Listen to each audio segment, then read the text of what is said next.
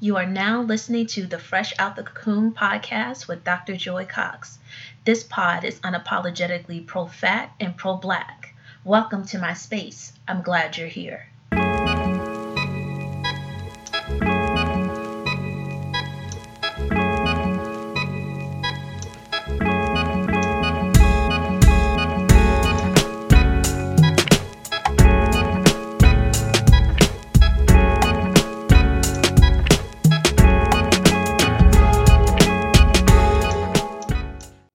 Hey y'all, welcome to episode 6 of season 3. I'm super excited for this episode as I have with me Danny, who we all know as Alma Pound Cake on all her social media, to talk to us today about her journey in body acceptance and the work that she does.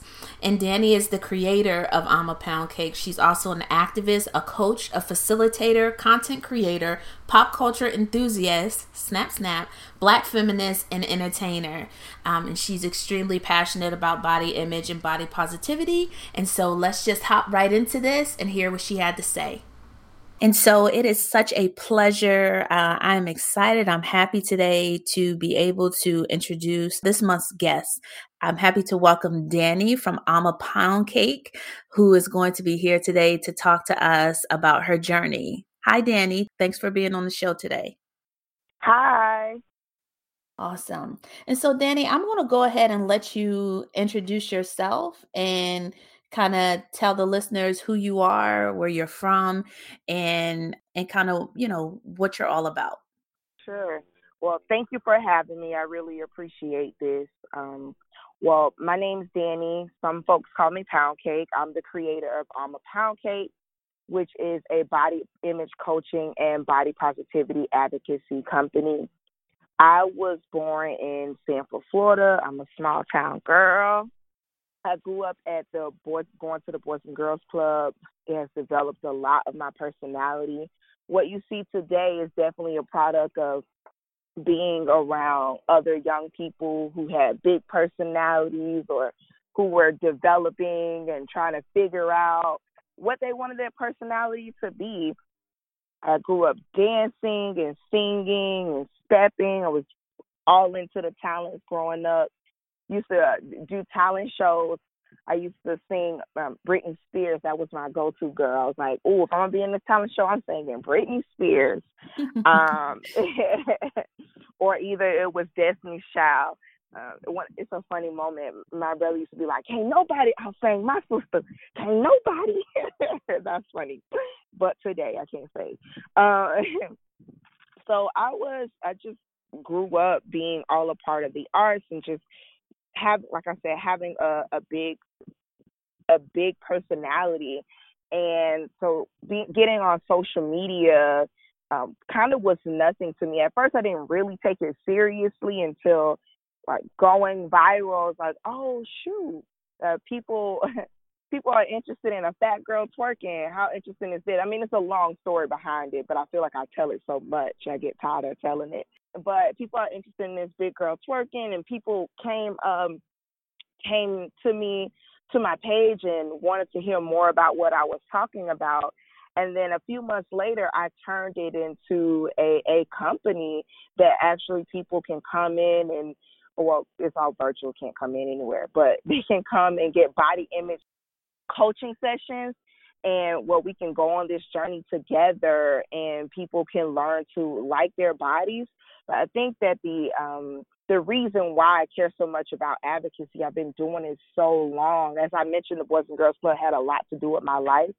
When I was a kid, I used to do advocacy against big tobacco companies who sold cigarettes to kids. And I was just, a middle school kid having a stance against big tobacco companies. So I've always been an activist. I think I just incorporated more things that related to me and my family and my community. One of my earliest memories, I believe, with fat positivity, which I didn't know the word.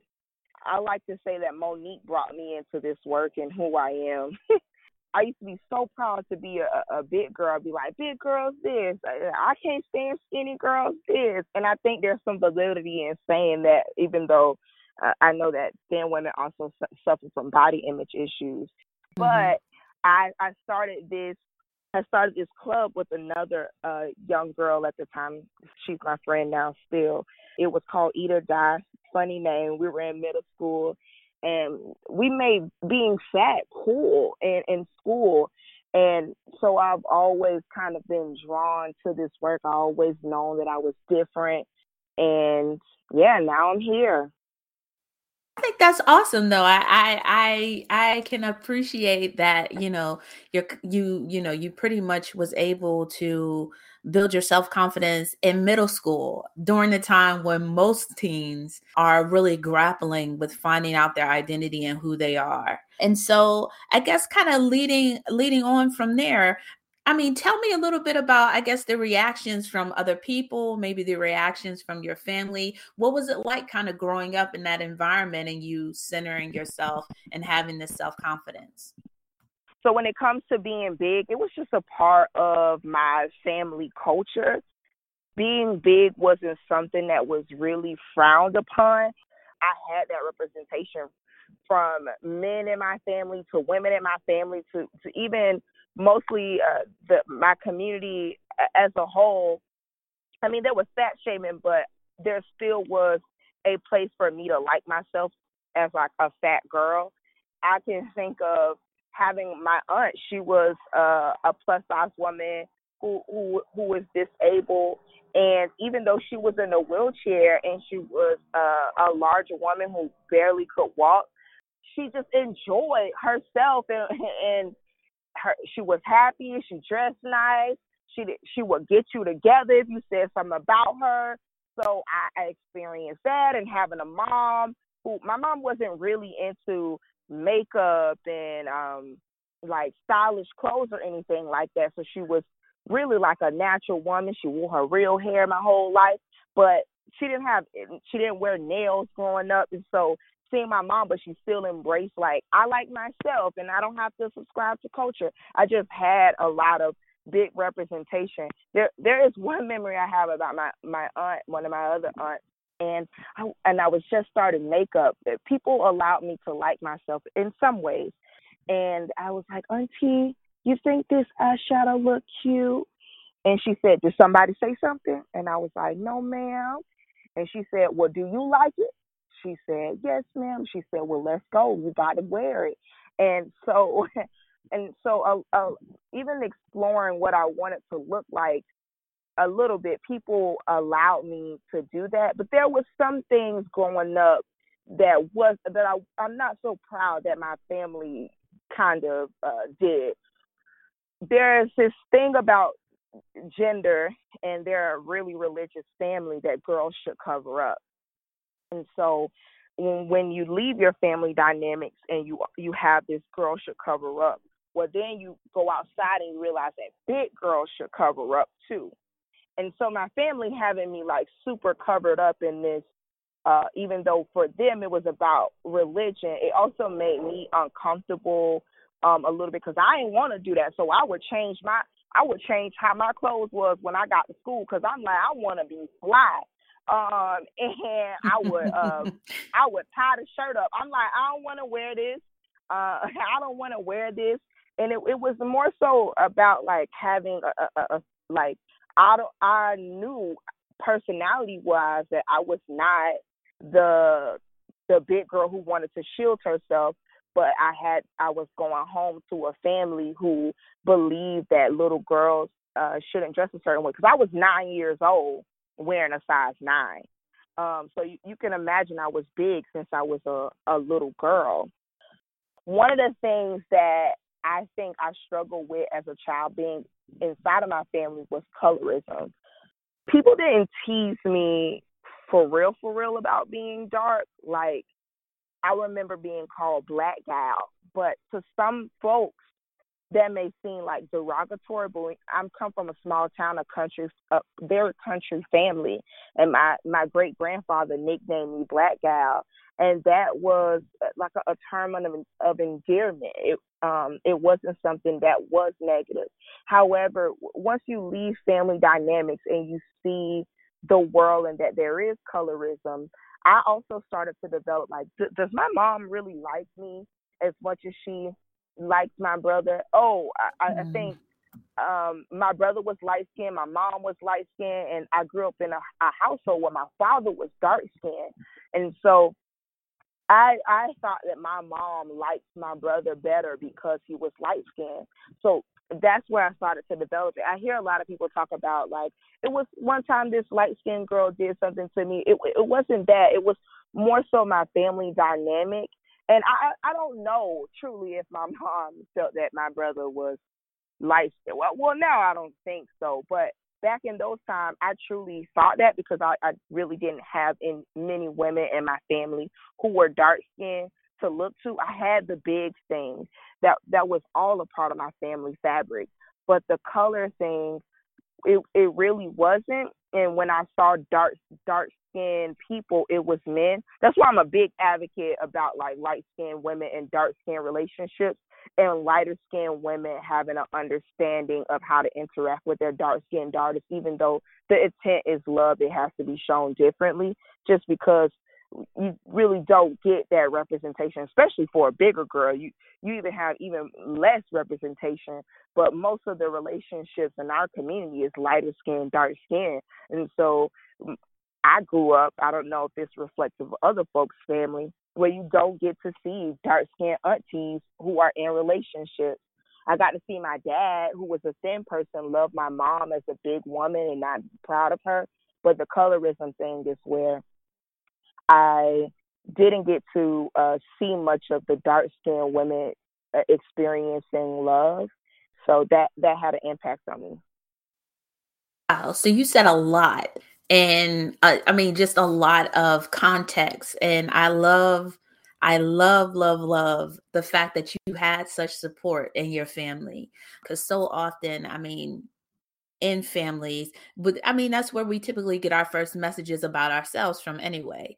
But to know that you had the support for your body among your family is definitely encouraging. But I think, in the process of you talking, you also highlight this tension, right, where there were a lot of good things, but then there were also some things that kind of made you think differently about yourself. And so I guess my next question for you, you kind of talked about, what you did in middle school. So what happened to Danny, right, from like middle school to where we find her now? Are you evolving as far as your ideas on body positivity or fat acceptance? Are you changing your settings? Yeah, tell us a little bit about that. That's an interesting question. Yeah, I think that when I think about the middle school girl, I was pro fat, but I also was a fat shamer at the same time, because it was also a part of the culture. So I Mhm. didn't have the ideology behind it. It Any fat girl could have joined it, but if she wasn't a part of the game, then it wasn't a it was about bringing them in, but it also was about remaining the popular fat girls, because that's still a thing today, right? Where there can only be one fat girl. We see it in movies. There can only be one Mhm. fat girl in a friendship. We see it. I looked at the don't rush challenges and how I'm like, ooh, either people don't have no fat friends or they only got one to do this don't rush challenge with. Um, and so I think that's one of the ways that I have evolved. I even went back and like had some conversations with some women that I fat shamed when they were girls in school, and definitely I do work with them now, doing the work that I do now, because I do think there's a such thing as a correcting your past. But now I also research and have these conversations in a way of like it's not just about liking yourself, and it's not about like I can eat if I want to, because that's kind of what it was about in school. Like, don't judge us because we got snacks in our backpack. Um, but it's about true representation at this point in movies. I now am like really critical of movies. I didn't like Norbit as a child. I didn't have a critique as a child about the Parkers. I enjoyed it because I loved Monique. But now that I'm older, I'm like, I think we need different representation in film. Yeah. Um, and I actually don't think the Parkers is as powerful as I thought it was as a child. Even with doctors, right? And I experienced medical, like I told you, I was a size 9 at 9 years old, was one of 9 juniors. And so I was fat as a child, and oftentimes doctors would try to make my mother feel bad about my size. And they would tell her I had diabetes. I mean, I was in middle school. They said I had diabetes, and I'm 27 years old, and I don't have diabetes. And so now I have this lens about medical discrimination and why it's so important for us to not just talk about self-love, and not for my work to not just be about self-love, but actually systematic issues, food deserts, right? And because I truly believe that weight discrimination now, when I was a child, and I didn't attach it to racism, but now I think it's about racism, and knowing that weight discrimination was birthed out of this ideal of anti-Blackness. I think that my work is about showing that, because a lot of white bodies are at the forefront. And so when you have white bodies at the forefront of body positivity and fat positivity, then it minimizes the conversation, and we're not pivoting it towards a place where we are learning and growing, and how it's connecting to racism. And so I think when it comes to that, is I've moved in that direction. Now it's about bridging the gap, and where can we actually do work together, because fat phobia, like I said, was born out of racism. So anytime a doctor discriminates against a fat Black woman, they have done it to our entire community. And that is the language that I'm trying to get folks to start adapting, so we can start practicing that. Maybe you could tell us like your philosophy on how you see advocacy happening for fat Black individuals. Yeah. I think that fat Black issues are connected in so many ways. Even if you're not a fat Black person, some of the issues that fat people face are definitely the same issues that Black people face. Um, One of them is not being protected by laws, right? And there's only one state in this entire country that protects fat people, right? And so that state is Michigan. So in 49 other states, when you go into a job interview, your employer can deny you access to a job based on weight, and not be penalized for it, right? And so we don't have any protection as fat people.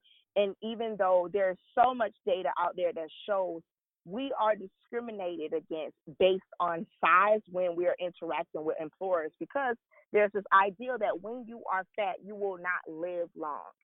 If you are fat, you are lazy. If you are fat, you're not as smart. Mm-hmm. There's also some data that shows that fat people make about $9,000 a year on average, less than people who are not fat. So there's also this weight-based salary that happens that fat people don't have the legal right to push. Some of the other things that I work on is meeting with medical providers, whether it be therapists, doctors. I myself have definitely been impacted by the medical system. I told you how they had my mom and me crying, thinking I had diabetes in middle school, and it was just a weight stigma, or there is no protection for folks. And so what I've been doing is actually communicating with medical providers on how to actually interact with that patient. Some of the other things, I do workshops. I have not gotten deep into this yet, but mostly workshops that weight discrimination or fat phobia is a social justice issue.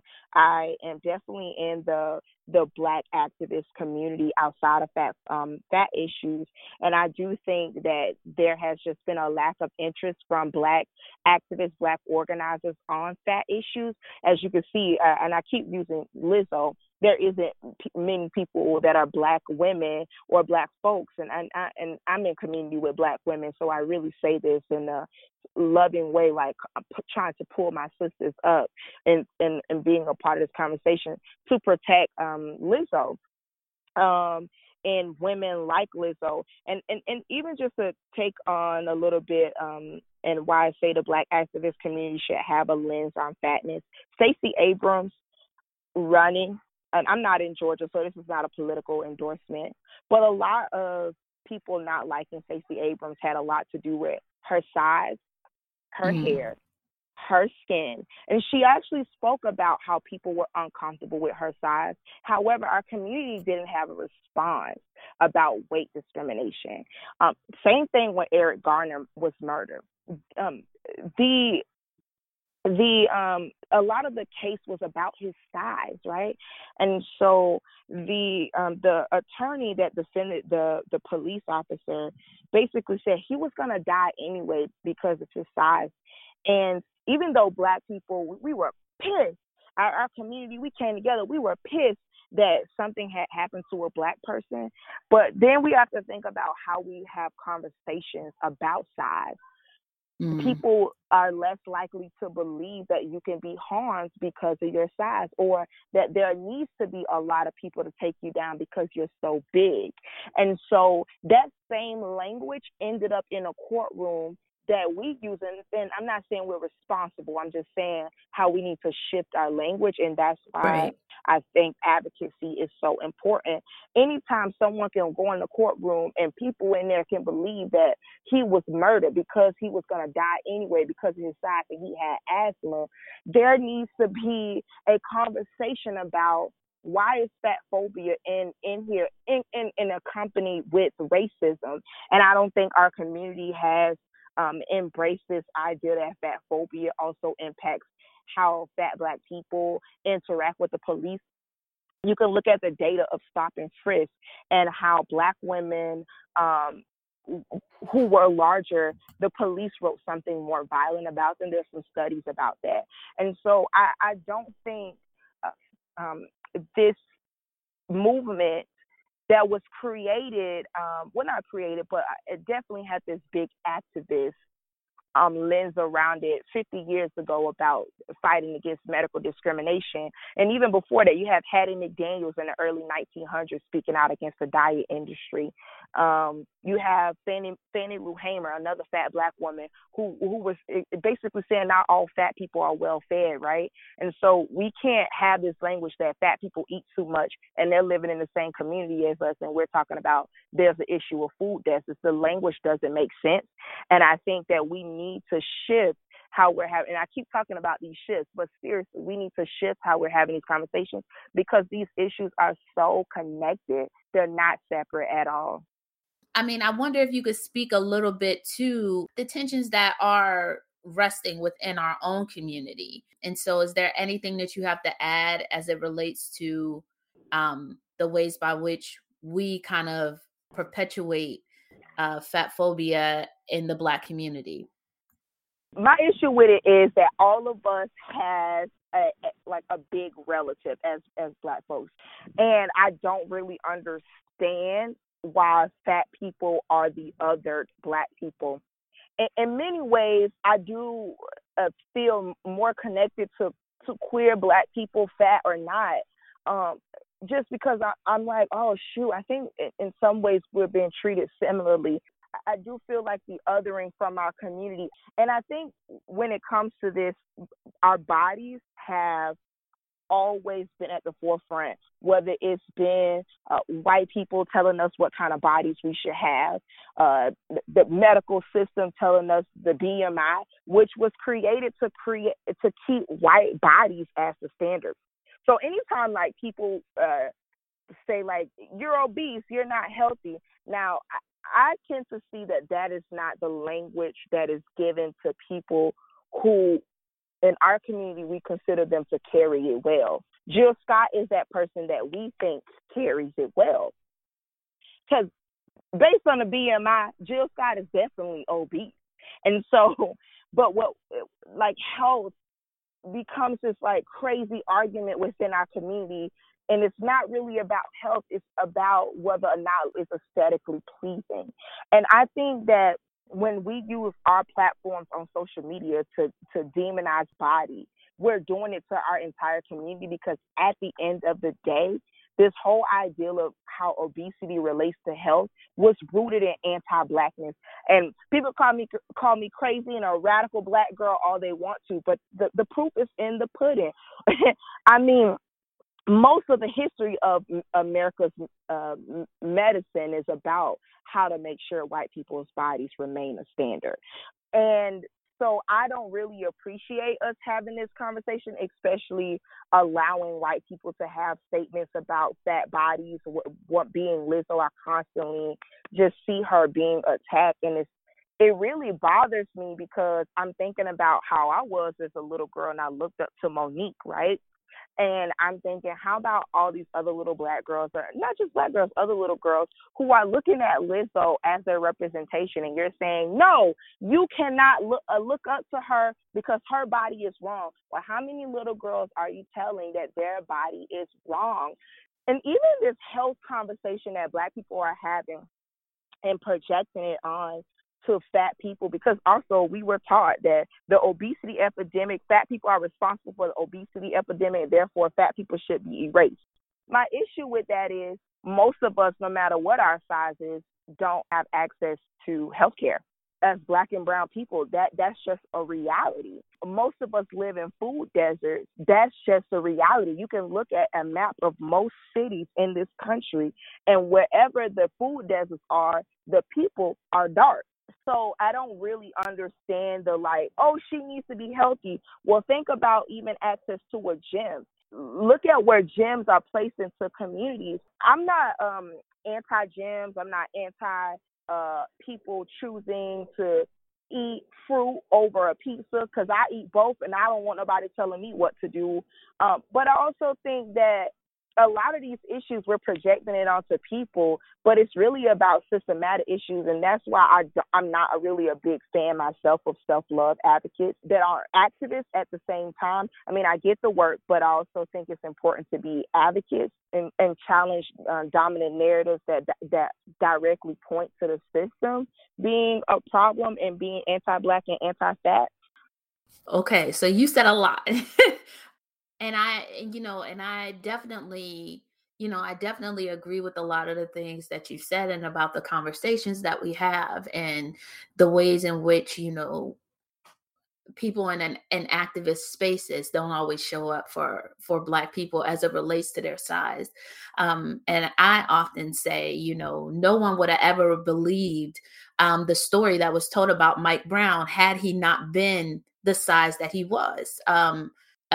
The whole idea that he turned and that he charged the officer like a bull, he ran through bullets. Like there was so much of that narrative that had fat phobia laced through it. That if it was Mike Brown, if it was his friend, people would have been a whole lot less likely to believe it. And so, I think you bring up a very important point about the ways in which we have conversations about fat bodies and what that means, right? And kind of the connotations associated with it, whether it be that fat bodies are lazy, whether it be that they're going to die soon anyway, whether it be that, we're a lot more violent. There's more people that need to take us down. I think that you shed light on a lot of those issues and why it's so important that we should have a lens on body size as it relates to activism and being in those spaces.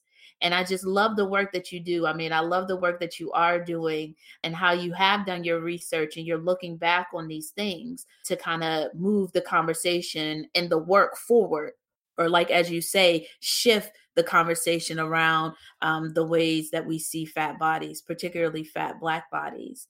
And so I guess now moving on, tell us a little bit of what it is that you're now aiming to do, right? So kind of what is in the future for I'm a Pound Cake? I want to talk about something specifically, which is my new YouTube channel. I had some YouTube videos before, but I just really took a hiatus for about 5 months, and I thought about what is it that I want to convey on this YouTube. And really, I want to give space for mostly fat Black women, but fat folks and other marginalized folks to be able to tell their own stories. A lot of times, when people break down social issues, it's really people speaking up for other people and telling them how to feel about things. And it really came from a place where I was tired of reading articles about fat phobia that wasn't really written about fat people. And I would be like, that's stupid. That ain't even true. And so now I have a panel of women, different folks come on and talk about different issues. We released the episode about Kelly and her character on Insecure, which some folks love, and some folks are like, let's move this character forward and not let her be a stereotype. And so this is a type of dialogue that I basically created for us to have. And so that's something that I would love for it to just get bigger and bigger and more folks to get invested in I'm a Pound Cake YouTube, because it's not about how many followers you have. You don't have to have a lot of followers to be a part of this. You just have to have something to say about your identity. And so that's one of the things. And one of the other things, I just want to continue to work with medical providers on how they can improve their practices, how they can interact with us. Because one of the things is also in the mental health world, when fat people have mental illnesses, eating disorders, which is also a mental illness, they are less likely to be believed. It's more so about like, you just have an issue and you need to lose weight. Like fat people who have anorexia is less likely to be diagnosed with fat people. And so all of these trainings are very, very important to have. And that is the work that I really want to continue. And also the body positive coaching piece.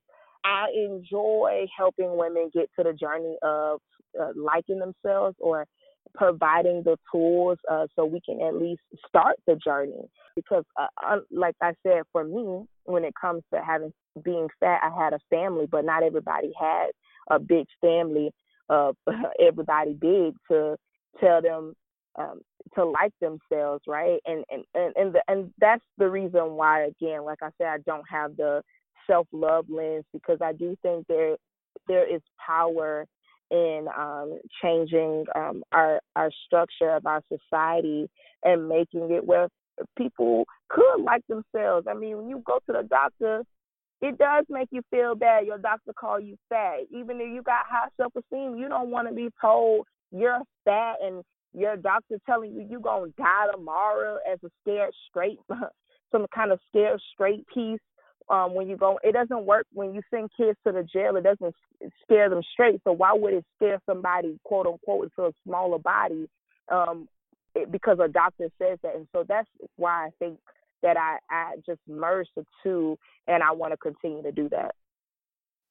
Yes, I think that is awesome. So tell the listeners where they can find you. So one, you can go to amapoundcake.com, which is AMA pound cake. Again, amapoundcake.com. You can also go follow all social medias: Twitter, Instagram, Facebook, YouTube. I'm a Pound Cake. Again, I'm a Pound Cake. All of those platforms will allow you to book a service for a session. If you would like a workshop, that you can also go to the website, amapoundcake.com/sessions. At the bottom, you can fill out a form to book me for a workshop.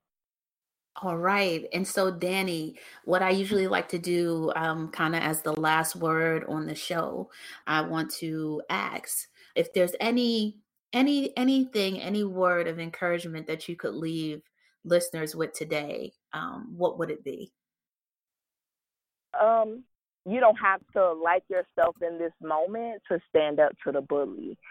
And that is something that I really think is important, because a lot of us have the trauma of either being bullied by our doctors, being bullied by our family and friends, or in relationships. And I think one of the things that is really important to me is to have folks feel empowered enough to say, I don't like the way you're interacting with me, or I don't like that there is a food desert in my neighborhood and I'm the obesity epidemic.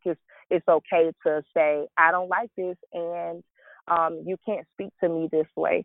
So standing up to the bully is definitely something that I want my brand to be represented as. And I think that everyone should carry that in their heart.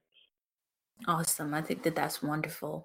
And I want to thank you again for being a guest on the show. I really enjoyed the conversation. I love the advocacy work that you're doing, and I wish you all the best moving forward. I need to check out that YouTube channel. But I definitely look forward to seeing what you're doing in the future. And thank you for standing up for us and for loving us and being a part of this community. Thank you. We would love to have you on the show, by the way. All right. I'll be happy to. Thank you for listening to today's episode. You can find this episode and all the others on FreshOutTheCocoon.com. That's FreshOutTheCocoon.com. You can also grab some merch from the store. And don't forget to follow me on social media at Fresh Out the Cocoon on Facebook and Fresh Out the Cocoon on IG. See you next time. Hey there, did you know that I wrote a book? That's right, Fat Girls and Black Bodies Creating Communities of Our Own is slated to be released September 29th of this year. This book is for us and it's by us. Join me on a journey as I combat fat phobia and racism to reclaim a space of belonging at the intersection of that which is fat, black, and female. You can pre-order your copy today at FreshOutTheCocoon.com. That's FreshOutTheCocoon.com. Are you tired of fitness apps that limit what goals you can achieve? What if there is an app that allowed you to reclaim your freedom and self-esteem with a simple click of a button? Introducing Jabby. Jabby is the body-affirming community wellness app, redefining fitness and providing emotional support to move your body in your own way. With features to set your own goals, create workout groups, and receive encouraging messages, ditching the other guys has never been so easy. Head over to jabbyapp.com today to learn more. That's JABBIEAPP.com. With Jabby, you'll never work out alone.